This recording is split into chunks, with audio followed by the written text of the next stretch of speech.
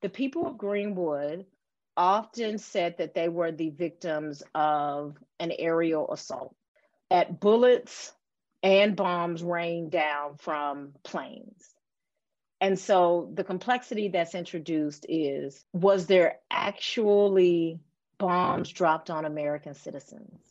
Nearly 100 years later, the Tulsa Race Massacre remains one of the worst incidents of racial violence in the history of the United States. Today, we will reflect on the tragedy that happened on May 31st, 1921. Welcome to the Inside OSU podcast. I'm your host, Kelsey Briggs. Our guest this week is Dr. Brandy Thomas Wells.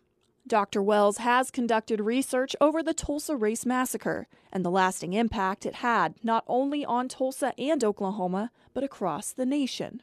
Due to COVID-19 protocols, we spoke via Zoom, so there might be a spot or two where the audio isn't perfect, but we also didn't want to edit out any of this important information. Here is my conversation with Dr. Brandy Thomas Wells on this week's Inside OSU podcast. Tell me, what is the significance of Greenwood? Really, how I would describe Greenwood is it was a home, right? It was a home before this massacre. This tragedy occurred in 1921, and even after the massacre, it was still a home. And so Greenwood, historically, contemporarily, is this sort of place, especially in Tulsa, where Black people, Black Americans, Black Oklahomians came together, lived together, and created a community, right? So they had their homes there, they had their businesses there, but many people in Greenwood actually worked outside of the district. And so when we think about Greenwood then, it really was home and community. And when we think about Greenwood today and its continued significance, it's often stressed the community aspect of it. And so Greenwood looked like Harlem in some ways. It looked like Atlanta in other ways. And so it was in many ways a sort of a mecca for Black people in Oklahoma. Now, that didn't mean that everyone there was wealthy, because certainly that's not the case, but there were wealthy people in Greenwood, and that's men as well as women. And they were able to really create a good life for themselves and their families based on a plethora of businesses. So as you referred to this being called like a mecca, it was also known as Black Wall Street. So why was it given that name? Well, the historian in me will complicate that, right? And so we sort of still think about it as the Black Wall Street, and the sort of popular story is that it was dubbed Black Wall Street by Booker T. Washington. And really it's about the wealth of the community. And the idea of it being Black Wall Street is this belief that some of the wealthiest African Americans in the country lived in the Greenwood area. If I wanted to offer any sort of comments about the Tulsa Race Massacre, it would be to keep learning, to keep studying it, and to read what different people have to say. The people of Greenwood often said that they were the victims of an aerial assault, at bullets and bombs rained down from planes. And so the complexity that's introduced is, was there actually bombs dropped on American citizens? That they were being attacked on the ground and from the air by just saying, yeah, it's quite likely it didn't happen. We can get into the history, but we can also get into the psychology of it. What did that mean? What kind of trauma did that produce in that moment and later, that these individuals will still contend that they were under aerial assault? And so that's what I meant. Let's look at this. Let's commit to looking at this from all sort of angles. And as a part of this, while we should seek out the knowledge that is produced by scholars, we must value the knowledge that is produced by the community and the view that is held by the community. Now, as a historian, one of the sort of things that I have to complicate here is that we can't find in writing where this name was ever sort of created, right? But we can still honor and respect what it is intended to convey. But as we think about, as you said, in terms of Black history, we think about this and want to learn about it and pull back the layers and say, okay, well, Black Wall Street tells us about the economic prosperity of some people, but what's also hidden in that label of Black Wall Street, right? So does it capture everyone's experience in Greenwood or a particular sect? So certainly an important sort of label, and it really speaks to the sort of promise that the historic Greenwood area held for people in Oklahoma, but also outside of it. We can recognize that while also sort of thinking about what that term doesn't allow us to sort of get to. As we talk about before everything happened, not a lot of people know about this event, even those who are local Oklahomans. And for those who may not know, walk me through what happened that day when everything took a turn. Well, as you know, that is not a simple question, right? And part of it, and really the crux of why it's not so simple, is a lot of this is embedded in rumor, right? So rumor versus history, rumor versus truth, what happened that day, and what we have said about what has happened or what happened that day since then, and what we didn't say. Mostly scholars will agree that Dick Rowland and Sarah Page were in an elevator and something happened, whether that is he stepped on her foot because elevators at that time, kind of like elevators today, you know, have technical issues, and more so then. And so perhaps the elevator stalled between floors and he reached out to, and this is Rowland, reached out to sort of steady himself. This is where it sort of gets complicated. What happened next? Was the white community alerted, you know, within a couple of hours? Were they alerted the next day? Was it an attempted sexual assault? And that's usually where the story goes, is that there was an attempted sexual assault. Now, almost every scholar, whether historian or outside of history, will tell you that that is likely not the case, right? But in Greenwood or in Tulsa, what we have is sort of like a pressure cooker that had been happening for quite some time. And so what we have are some Black Americans who are prosperous, and we have some white Tulsans who are jealous of this prosperity. But I would also contextualize that wider in terms of the events following the First World War.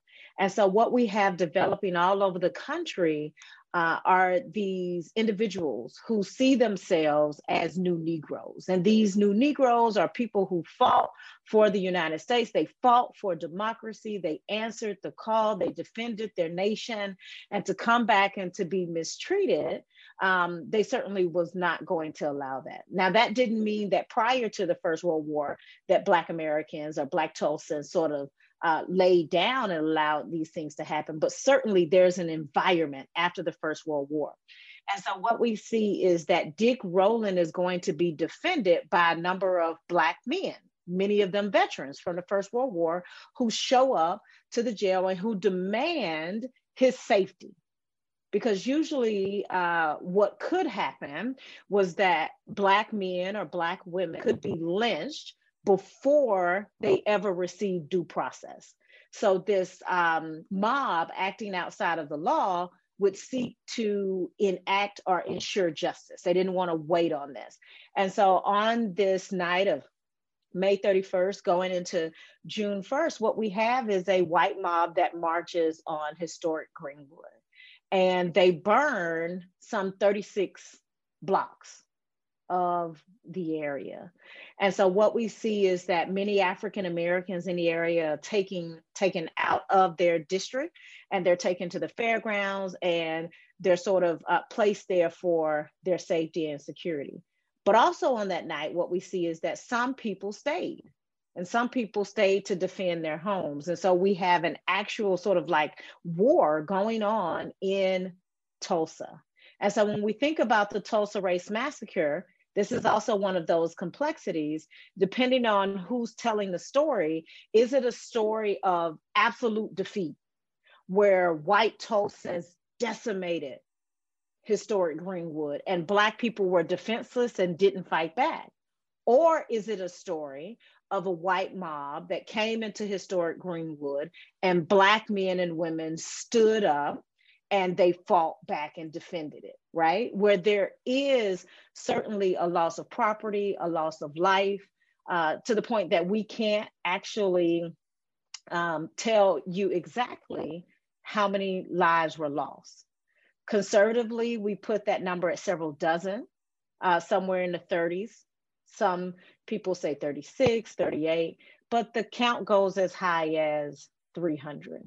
Especially talking about the lives lost and just how this entire district of Tulsa has been decimated. So let's talk about the rebuild on Greenwood and how these families recovered, because you talked about they would have to camp out in some places or forced to move out, or some that chose to stay. What was that process like for them moving forward? One of the important components of the story about Greenwood is triumph, because the truth is Greenwood was rebuilt. And sometimes when we tell the story about what happened in the Tulsa Race Massacre, we think about those city blocks that were burned, those businesses that were destroyed, and certainly that happened. But within a few years, we see that a number of churches, a number of businesses had been rebuilt. And again, that goes back to how I described Greenwood earlier: community, home. These individuals came together and they raised funds. Some of these funds came from outside of this community, but a lot of it came from within. People who were still struggling financially, but donating money to help rebuild a church or rebuild a school, right? And so we see that Greenwood is actually rebuilt and functioning. The Tulsa Race Massacre did not destroy Greenwood, right? And so what happens is, and what we have to be careful about, is telling a story that is static. It's going to be other things in the 20th century that really will destroy or minimize Greenwood as we know it. One of those things will be the Second World War. So a lot of these children, these young people will go off, fight in the Second World War, just like their parents fought in the First World War. After the Second World War, what we see increasingly in this civil rights movement that follows is a breakdown in segregation. And so these individuals no longer have to just spend their money in the Greenwood area. And so a lot of those dollars leave Greenwood, and people leave Greenwood, right? And so these children, they decide to create families in other places, oftentimes outside of Oklahoma, right? And so that is going to, in many ways, minimize what Greenwood looks like, right? So it wasn't the massacre. And in no way am I saying that the massacre is not an important event and that it did not have ramifications, because certainly it did. Some people, like the Gurleys, right? O.W. Gurley and his wife, they moved away and went to California. So people right after this event left the area. But it's going to be later that we'll see that Greenwood really sort of changes and it takes shape, the sort of shape that we recognize today.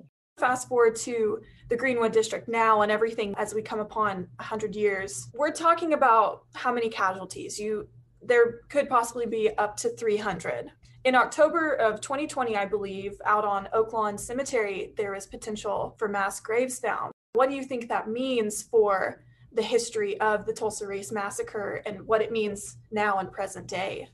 If and when, these mass graves or a mass grave is discovered, I think that it will finally bring closure to some of these families, right?